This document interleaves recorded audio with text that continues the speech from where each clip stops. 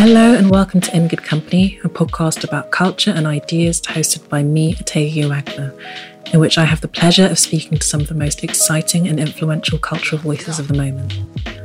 On today's show, I'm talking to Amy Fraser, who is the founder of OK Real, a self-development platform for women that's focused on providing the community and resources that women need to build the lives they want, both in the office and outside of it. Those resources consist of everything from panel discussions and workshops to digital content and some excellent group mentoring sessions. Obviously, as a result of the pandemic, most of OK Real's events have had to move online, but in some ways that's actually a great thing for the rest of us, as it means you can now access the resources wherever you are in the world. I've been following OK Real for several years now, and aside from it being an inspiration for the work I did when I used to run my own community, Women Who, it's also been a real treasure trove of emotional insight and professional advice for me. It really manages to capture the intersection between happiness and ambition and self-fulfillment in a way that I haven't really seen many other platforms do, so do be sure to check it out at okreal.co. This episode is a bit of a departure from other episodes of In Good Company, I think. Obviously, I grilled Amy on all the usual stuff, like how she set up her business and her thoughts on operating in the feminist/women's empowerment space, how to secure brand partnerships, the secret to building a thriving community. But we also got pretty deep into an incredibly traumatic period of Amy's life that, as you'll hear, really pushed her to her limit, but also forced her to channel an inner strength that I am deeply in admiration of. Speaking to her about that experience has given me some insights that I honestly think I'm going to carry with me for the rest of my life. And I really hope that you get as much from this interview as I did. Here's Amy. I've been following and been a fan of OK Real for years now, and it was definitely an inspiration for me when I was running Women Who. But for anyone listening who doesn't know, what is OK Real? Could you tell us a bit about that? I've always looked at OK Real as, or viewed it as, kind of a resource of women's wisdom, and the way that we share that wisdom has been in a variety of ways over the years. So we've done that through initially interviews, very similar to what we're doing now, but in the written form. Haven't quite made it to a podcast yet. And we kind of moved on to panels, workshops, eventually built out a mentorship program, and now, for obvious reasons, have kind of gotten more into the online learning space. So built out a digital platform where we have online courses and taken some of that mentorship element online, but really a source of courage and wisdom for women who are looking to define fulfillment and then go out and create it for themselves, and looking at what that means to a variety of women. The thing that I really love about OK Real, and that I think sets it apart from a lot of women's platforms that are out there, is that it's not just focused on careers and work, which, you know, and that's what I did with Women Who, and I think that's fine. But as you say, it's kind of a resource of wisdom, and it really translates to every aspect of a woman's life and into their personal lives as well. Why did you decide to incorporate the personal as well as the professional into the platform? Well, I love that you've seen that. It was always an intention of mine. So I think when I was starting OK Real, I was in my mid-20s, and there wasn't quite the plethora of women's platforms that there are now, which is fantastic to see that growth. But, you know, there were kind of a few strictly career-focused outlets or resources that women could head to. But what I was trying to figure out, and what so many of my peers were trying to figure out, is not solely how to get the job or get the promotion. It was a slew of challenges or things to figure out that we all have to address, as not just as women, but as human beings. But I think particularly as women, we have to straddle that balance, which I don't think actually exists, but I guess that quandary of, well, what does my family look like? And do I want to have kids? And therefore, how do my relationships pertain to the lifestyle that I'm building that then permeates the career? And so it's all intertwined. And I've always seen it as one, as opposed to a delineation between the two. And I've always loved that quote by Cheryl Strayed, which is, you don't have a career, you have a life. And that always really rung true for me. And I couldn't make a decision about my career without considering my life around it, and vice versa. So it felt very natural to me when I was interviewing these women initially as this very green 25-year-old, 26-year-old perhaps. Of course, their choices around their career would ultimately influence their choices around their lifestyle. And it all ended up being quite kind of circular in that way. So I couldn't address one without the other. And so it was almost just like a natural curiosity that lent itself to the nature of the conversations as a whole. I love that, because I think definitely in my 20s, early 20s, right up till my late 20s actually, I was, and I still am, very much about career. But as you said, I think so much more now about what sort of life I want to lead, what sort of person I want to be, what sort of people I want to have in my life, not just romantically, but also friendships, community. And there isn't that much out there for helping you think about that in a really thoughtful way, which is why I get so much out of OK Real. But I want to go back a little bit and talk about the kind of the early months and years of starting, because you said you started it when you were like 25, 26. So I presume you were doing that like around a full-time job. How did you get it off the ground? How did you fund it? Like, what was the process? I was born and raised in New Zealand. I'd lived in Canada for about 6 months and then ended up in New York at the end of 2009. And I must have been about 22 at that point, and ended up staying in New York almost the following decade. I studied communications, had a range of jobs when I got to America, including, everything from nannying to starting a jewelry label to pay for my green card to working full-time in a branding agency, which is a job that I got literally the day that my green card came through. I worked as an artist for a while, so it was had that kind of, for better, for worse, that kind of multifaceted, slashy title that, before that word was even a thing, as a lot of millennials do, especially if you're in New York and you're in your early 20s, just trying to figure out what was the correct path for me. And I remember thinking, all of these experiences that I've had career-wise have all been really enriching, but I'm not quite hitting the nail on the head. And there was something missing. What it really boiled down to was the element of fulfillment, where even if things go wrong, you kind of know I'm on the right track. I didn't quite feel like I was on the right track. I knew that I didn't want to end up as an account director in an agency one day. I wasn't quite like the creative director. I'd always been a writer, but I loved the community aspect. So I felt really lost. Part of what started OK Real was that uncertainty. So something I always encourage young women to do now is to lean into that uncertainty, and it can tell you a lot about where you're supposed to be heading. And so following that curiosity, and also just being really struck by how many incredible women I was surrounded by, or had the privilege to be surrounded by. Where I come from, back in those days, only maybe 10 years ago, but you could come out of university studying what I had and you could go into advertising or PR. And it was really limited. I got to New York and I could see that there was the representation there and just the options. And it was the best place to cut my teeth and to also expose me to just an array of possibilities of what I could become or turn myself into. I saw that as a real luxury and wanted to kind of document the paths of these women, not even necessarily for other people, but a lot of which was for myself, and couldn't figure out why, similarly to you saying that, there's not a lot out there that focuses on that grey area that we all inhabit as women, where we're not always these extreme career women. We're not always these extreme housewives, that we usually inhabit somewhere in between, where we want a bit of family, we want a bit of career. And so in those early years, my focus, first of all, I had a full-time job, working around those long agency hours to build this website. I think I did that for, quite a while. I did at one point go freelance. I remember that happening.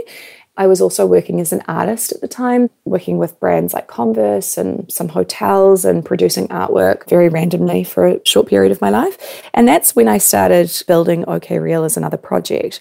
And I was always really deliberate about wanting it to become a business, but it was pre-startup boom VC era of New York. It was probably 2014, and that didn't really get into full swing until kind of 2016, I think, from memory. So getting investment didn't really occur to me. I didn't have that financial literacy. It just wasn't as popular back then. And so my natural inclination was to build a community.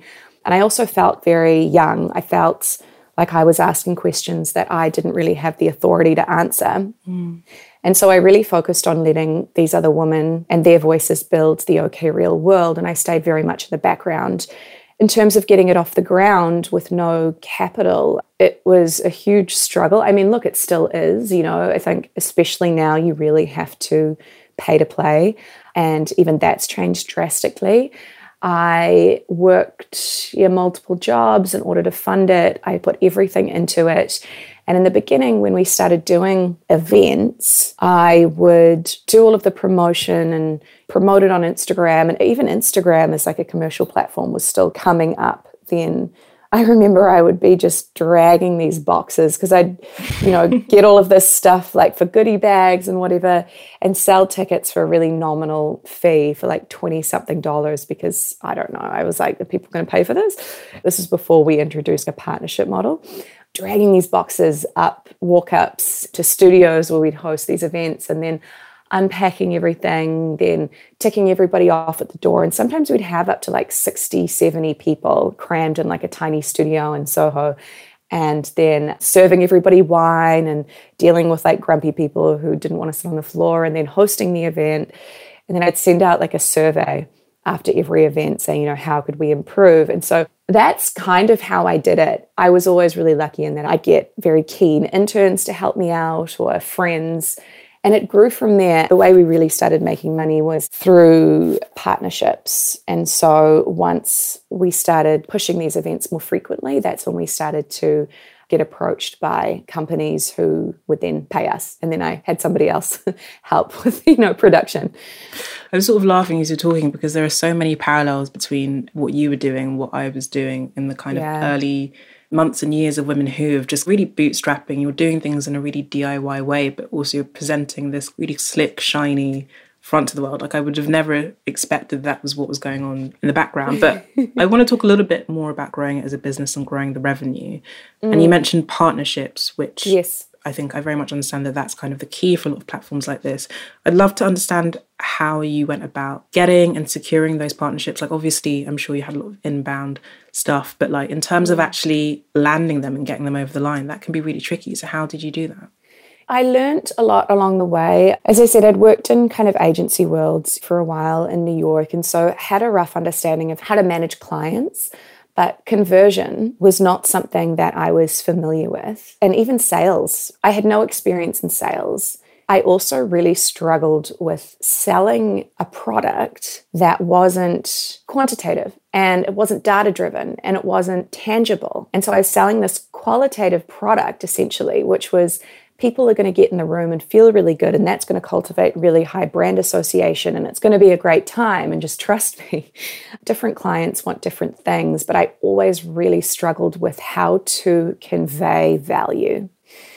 So how I went about that was, in the early days, I would meet with as many people I could who I could learn from in terms of how to convey that value and also how to measure it myself, because what was I really selling? And in the end, the biggest value add, that we could provide as a company did seem to be the community aspect. And so I looked a lot into, should we do kind of banner ads? And I was like, I don't want to sell clicks. I want to sell a good time. I want to sell a change in somebody's thinking. I want to sell a shift in mindset. I want to sell an energy. And so I remember really struggling with that, especially in those early days. Luckily, New Yorkers do have an understanding of that currency, if you will. And so back when we were doing our thing, panels weren't actually a common form of marketing for brands. Totally. Do you remember that? Yeah, they've become very ubiquitous to the point where sometimes it feels like it's saturated. I still think a really well-curated panel can cut through, and I think that's what OK Real does. I think brands just putting on like a slightly slapdash panel event has unfortunately diluted how special they are. But I definitely remember it was kind of 2015 that I left my job in advertising, pivoted to writing and various other things. And I went to a lot of panel events and a lot of IRL events because I had access to these people and I could ask them questions and I could go up to them afterwards and I could get their email and I could follow up with them and I could have a coffee. Like that was really, really special. And there was a period in time, 2015, 2016, where I felt like I could really do that. And so I went to so many events. I used to go to like an event a week because, again, I was trying to kind of reshape my career, didn't really know how to do it. So I would just follow people who I found impressive and try and get myself in front of them. But as you say, when you were setting up OK Real in the early days, that was a lot rarer. It was a lot rarer. And so when we had companies approach us who got it, that was the nirvana, right? Because they already understood the value. They'd already been able to pinpoint that value without me having to sell it. And so when you have somebody already speaking your language, that sale or that conversion becomes a lot easier. We caught this wave also of this neo-feminism, right? Like that happened around 2014 or whatever it was. And so we were able to ride that for a while, which worked in our favor, essentially. All of a sudden, everybody wanted to do women's empowerment.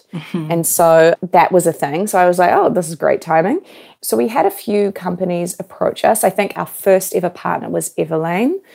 And then I think we worked with Urban Outfitters. There were a few partners we worked with initially. It wasn't transactional. There was no funds exchanged. We were just like, yeah, we'd love to use your space and your audience. And then once we'd done that once or twice, I was like, okay, there's definitely like value here. So let's start charging. And so that's when that started. And I was like, okay, so this is a great way for this company to make money. Ticket fees, you're never going to make money selling $20 tickets unless you're selling out like thousands and thousands of people. And so it became a way, I was like, okay, this is how I'm going to make money with this thing. I do think that I was lucky in the way that we had so much word of mouth. I think all of from memory, we've never had to pitch. So there's definitely been jobs that we've missed out on because competition started to rise, especially around 2017. And that's all perfectly normal. And so as more people approached us, I started to see the benefit in having kind of a retainer client. So instead of saying, yes, let's do one event, it was more, well, let's do a series of 5 or let's do a series of 3. And then there were also digital opportunities. So for example, we worked with Mattel, who wanted to launch a series of career Barbies.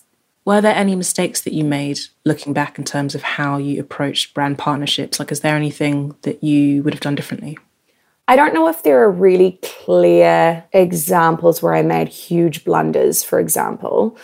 But for example, a media kit, constantly reworking media kits. Something I've learned is that a brand will always open a deck or a media kit wanting to know immediately what's in it for them. And I think when you are starting out, you'll try and talk a lot about yourself or your brand and kind of forget that this is not actually about you. This is about what the client is getting. I think having an understanding of, and this you can only learn with time, of who has money and who doesn't. Of who, irrespective of whether they have money, is still a value add to work with. Of who is worth pursuing when they're already seeming difficult. Those are all good lessons, to be honest. I think those are the things that I've learned, not just in terms of brand partnerships, but just especially in terms of clients, like that thing, what you just said about who is worth pursuing when they already seem difficult. Like that for me now, if I get a bad vibe from someone wanting to work with me from the get-go, that for me is just a no-go, because I'm like, well, if the kind of initial outreach and the initial conversation is already looking a bit shaky, they are not going to be any more pleasant. In fact, I feel like that's a piece of wisdom I actually stole from you. I feel like you once said something like, if you're not enjoying the journey, then you're not going to like the destination. Oh, no. Not going to enjoy the results. Yeah, which is, I really bear that in mind. I say that to people all the time now. If you're not enjoying the journey, if you're not enjoying the process, then you're not going to like the destination. But I want to change topics slightly and talk about flexibility and pivoting, because I've always been really impressed with how you have adapted OK Real according to the needs of your own life and also your community's needs. And I think probably maybe the biggest pivot that I've observed over the past couple of years is when you moved from New York City back to New Zealand. And we'll talk about why that is later on in the podcast. But essentially, pre-pandemic, you were raising a baby on one continent and running a business in the other.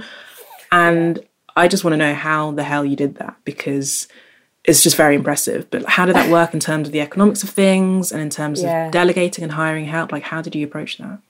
Well, it was madness and wouldn't recommend it. However, now that period of my life is gone, nothing could stop me, but COVID did. It was kind of like nothing could get in my way until it's almost comical, right? Like I had a business and I was kind of forced to leave New York, essentially, which, as you said, we'll discuss why. That couldn't stop me. I'm like, yeah, I'm pregnant. I've got a newborn or whatever. I'm going to keep it up. Watch me go.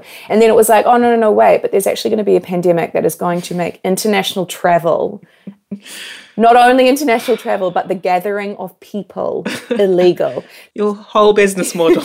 My entire business model. I mean, it's funny now, right? And I think that what you may have seen as pivoting on the surface has been just an absolute scramble, which is like the nicest way to describe it in the background. So in terms of the realities of what it takes to have an 8-week-old and jump on a plane, first of all, you need a really good support system. I had my mother and my family at large, so I was never dragging my son across continents. What happened to me in that experience, I felt like I had a lot taken away from me. And my business and my community and my life in New York, like I'd really spent my formative years there from 20 to 30. It meant everything to me. It was everything I knew. And so I wasn't ready to give that up as well. So what it looks like to do what I did is being able to leave my kid with my newborn son, I should say, like with my mother. I couldn't have done that if I had a nanny, for example. I really needed to leave him with somebody who he'd grown up with. And I was living with my parents at the time. So let's not romanticize or glamorize this. I was living with my parents. I'm just going to jump in quickly there because I feel like actually it might be useful to kind of talk about that situation now and provide some context. And I will let you share that and say as much as you feel comfortable with. Yeah, sure. So I had married an American, or I'd been with him since I kind of arrived in New York. We'd been married for probably about 8 years. And when I was 5 months pregnant in 2017 with our planned child, I got a text message from one of his girlfriends who lived in a different city in America. What transpired upon speaking with her, and lovely woman, I mean, all of them were in the end, is that he essentially had multiple lives that he was running in various parts of America, the world, traveling with these women, some of whom knew that I existed, not in a wife and mother-to-be capacity, or didn't know I existed at all. So anyway, there was a variety of kind of stories going on, and he traveled a lot, so that enabled this lifestyle. First of all, I had a number of events. It was perfect timing. Also, just to kind of fast forward with the business and where that was at, I had 5 staff, not all full-time, but OK Real was right at the height. All of that hard work had paid off and everything was going really well. I was working hard. I was pregnant. I had a great team of women. I was just loving where I was at. And then this happens. I mean, the trauma and just the shock, particularly when you're in that vulnerable state, it was a lot. And so I had, I think, an event in New York. I had a few in San Francisco that I was flying one of my team members out to kind of. It was really not great timing, but my mum came, as great mothers do, and she helped me pack up. I couldn't foresee staying in my apartment or in that city in that current state. And so I came back to New Zealand after I flew from San Francisco to New Zealand. So I basically packed up my entire life in 2 days, got on a plane, presented a number of events, and then came back home. What followed on from there is, God, that's like a whole other podcast. But essentially what it did was just rip my entire security system from the roots up and force me to completely change. One of the biggest things for me was the move from New York back to New Zealand so unexpectedly. That has caused so much grief. It was such a big part of who I was, who I am. So there was that on top of just the obviously standard relationship, being pregnant. So the huge lifestyle shift was a lot to deal with. And then obviously I have this business. So I came back to New Zealand. I was probably quite depressed for a while. I didn't really leave the house. I moved back in with my parents. I was pregnant, but still working full-time. It was kind of what kept me alive, that community. I was very vocal about what had happened as well. I was very open about it from the beginning. I never felt like it was my secret to hide. It felt like this really ugly thing that had happened to me, and hiding it felt like it made it worse. And I think Brené Brown does a really brilliant job of talking about shame and how it festers when it's hidden. There's already so much shame that comes with that. And so keeping it quiet, that felt worse to me. I was just kind of like, yeah, this really shitty thing happened. And being able to talk about it and then having a lot of other women come forward to me and say like, oh my God, this happened to me too. And just seeing that you can live through something like this. And again, going back to what we were talking about at the very beginning, you don't have a career, you have a life. And what was so beautiful about OK Real is that all this time I thought I'd been building this community for other people. And yet, unbeknownst to me, I was the one who was going to need them. That's so beautiful. I actually feel a bit emotional listening to you talk about it, because at the time I was following you and I saw it unfold, and I personally don't think I could have coped with that. Like, to me, it felt like just unsurvivable. And you know this because I've messaged you about it constantly. I'm like, please write a book about it. But I know, I'm going to write the book. Honestly, you have to, please. But the amount of resilience that you must have drawn on to get through it and to pick yourself back up. I mean, this is such a big question, but how did you get through it? Because I genuinely just don't understand, except for the fact that I've seen you get through it. How did you do that? Well, I appreciate the kind words. And honestly, I think that being a mother, and I felt like I was a mother at that point, even though I had this unborn baby, I think that had a lot to do with it. This wasn't about me anymore. Nothing is really about you anymore. Well, for me as a mum, as long as my kid's safe, I can figure anything else out, right?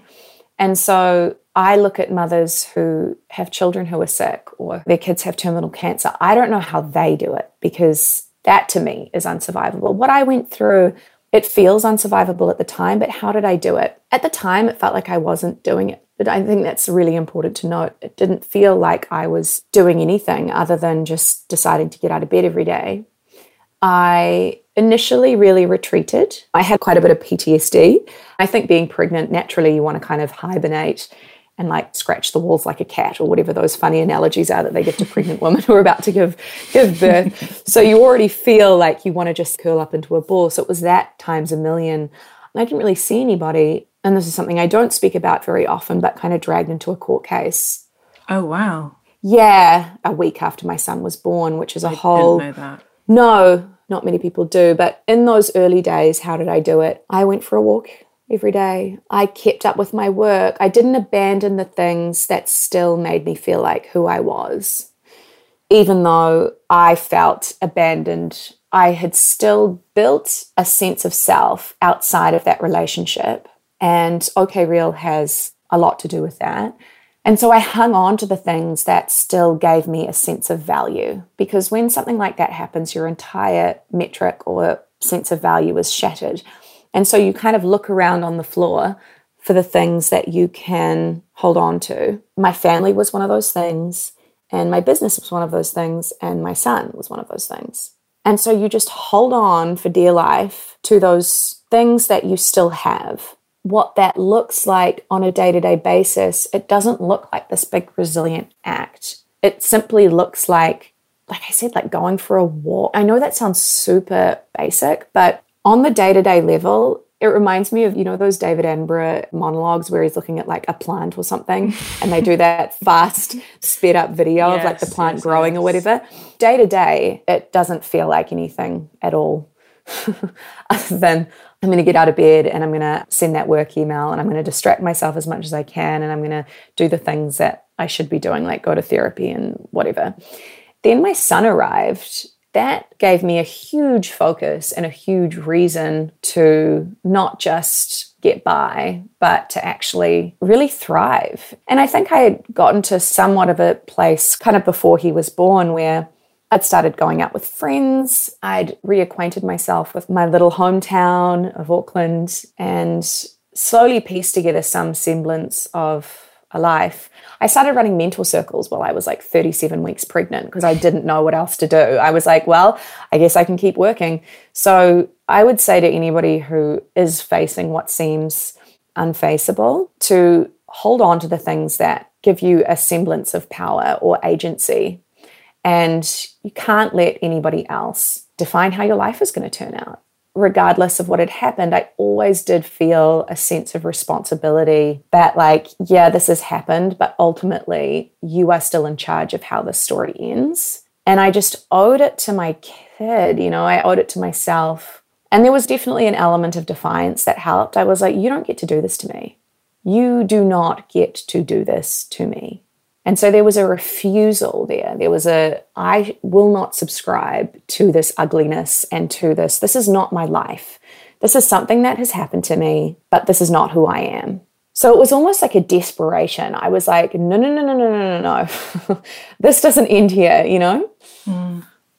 I mean, yeah, for once in my life, I'm speechless because the way you've handled that and what you're saying about wanting that scenario to play out on your own terms, I think is so important to remember. And I'm trying to kind of memorize that now because, as you say, you had no control over what happened to you and what your ex did to you. But you really, really took control. And I felt like you really chose happiness and chose to thrive. And I think you really were presented with a choice at that point in time, which was either to kind of give up and wallow in it, which is understandable, but it seemed like a really active and conscious choice. And something else that you said that has really stood out to me as a single 30-year-old woman thinking about relationships in the bigger picture is that you had built a sense of self outside of your relationship. Because I think so many women completely lose themselves in relationships and they don't sustain the friendships, the interests, even the career that they had before going into the relationship. And I feel like this is almost a testament to why it's so important for women to continue doing those things and to really have something outside of your relationship that you love and that sustains you, and that you have community outside of that, because relationships can end. So thank you so much for sharing that, because I think it's a story that I've wanted to share for a while. I'm curious, actually, just kind of moving slightly on, about how becoming a mother has changed your relationship to work and productivity, because I see you as very much this powerhouse and like, oh, that's so nice, super efficient and you really get shit done. But I mean, I don't have kids, but I know that having a child must change that. So how did you navigate that? I found it really hard, to be honest. I found it really challenging. I think especially going from New York, where you have a very selfish lifestyle over there. You know, we all do when we're working, and your time is completely your own.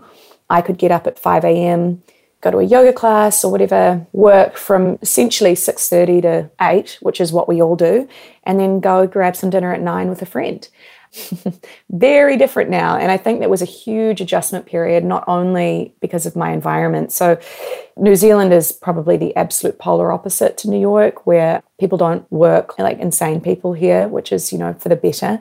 It's very sleepy. It's very quiet. It's very family oriented here. It's like, you know, you're in the suburbs. You don't come to New Zealand to really like kickstart your career. You really come to New Zealand to raise a family and to settle down. So in some ways, you know, that worked because I was having a baby, but just because I'd had a baby didn't quieten that drive. And I know that for some women it does, and I completely understand and respect that. For me, that part of me was still very much alive, of wanting to work, of wanting to get out there, of not wanting to sit at home and love my son. I think it's really important to note that you don't know until you have the baby. I know that some women have thought, I want to continue my career, and then they have their kids and they're like, actually, this is what I'm here for. And I mean, that's incredible. Other women have their kids and like, love my child, but I want to continue with my career. So you never really know until that baby is born. In the first kind of few weeks, so besotted, and you're on this entirely different frequency. Your brain is rewired. All you can do is think about this baby. But once that frequency starts to acclimate and you return back to the normal self that you once were, I found that not owning my time anymore was extremely challenging. And if I wanted to have a meeting, for example, I had to think about what I was going to do with my child. And for me, it was never like, oh, I can't party on the weekends anymore, because I didn't do that in New York. I just worked. For me, it was like, oh, if I want to work now, I can't do that. I can, but I have to figure out how to arrange childcare. Or if I want to go for a walk, that's at a different time than his nap. There was just so many elements that I had a difficult time with in terms of not owning that time anymore. I mean, even breastfeeding, I was like, is there a fridge where I am so that I can store my breast milk? I mean, the amount of places I've pumped milk in New York, I mean, we're talking, there are no public toilets, right? So Starbucks, backs of cabs, and changing rooms of stores when I was shopping, on airplanes. I mean, there are so many different things that you don't consider before you have kids, and why would you? So it's taken me years. It's nice to hear that I look like this powerhouse, but honestly, you do adapt though. I think for me, it was learning having my son in childcare 3 days a week doesn't work. I get like one thing done. So for me, it was about accepting that I am never going to have the same amount of productivity as I used to, ever, because my day starts with him and then finishes with him, and I can have that in between time. But I also wanted to be able to pick my child up from kindy or daycare. So finishing work at 5:30 as opposed to 8:30, that was a huge adjustment, but now I get it. Raz, my number one priority. So it's learning how to shift kind of your daily habits around your new priorities, which is a weird thing to do. I want to be there for him, and I think that the beauty of being able to run a business and have my own clients and not work in an office is that it's really important for me. For example, if I get a call from his kindy and they say, oh, he's sick, I can drop whatever I'm doing and go pick him up. So that kind of flexibility is important. But as a working mother, there's not really time for you anymore unless you really carve it out. So if I wanted an hour to work out, I'd probably have to get up at 5, for example, so that I could do that while I know that Ben's here, Raz here, or I would have to work out. Just like the simple task of exercising, it would have to be within work hours. So you're always making a sacrifice. But the reward of having this little boy in my life, I don't really care if I never work out again, if that's what I get, So it all pays off. It all pays off. And somebody once said to me, people talk about ROI. The best ROI is always going to be in your kids because the return is limitless. And even with work and a career, you can get the client, you can get that big paycheck, and it feels, good at the time, but then you want the next thing. And with a child, there's no cap. They take a lot from you, but they give you back so much more. And so it's learning how to adjust with what they take, but knowing that the return will always be so much greater than what you sacrifice. I love that sentiment. I think it's great to hear someone who is also self-employed, actually. I think that's important to me, talk honestly about motherhood and what it takes to be a working, business-owning, business-running mother in a way that feels very approachable. There are narratives out there in the media space, but you've said a lot of things that I've never heard before. So I'll just leave it at that.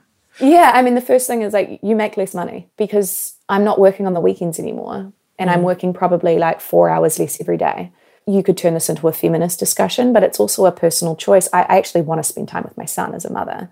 But, that's a reality. I'm going to make less money. Of course I am. Because time spent on my business is now time spent on my child. But I want it that way. It's an interesting discussion and I don't feel like people address it. There's this whole you can do it all. It's yeah.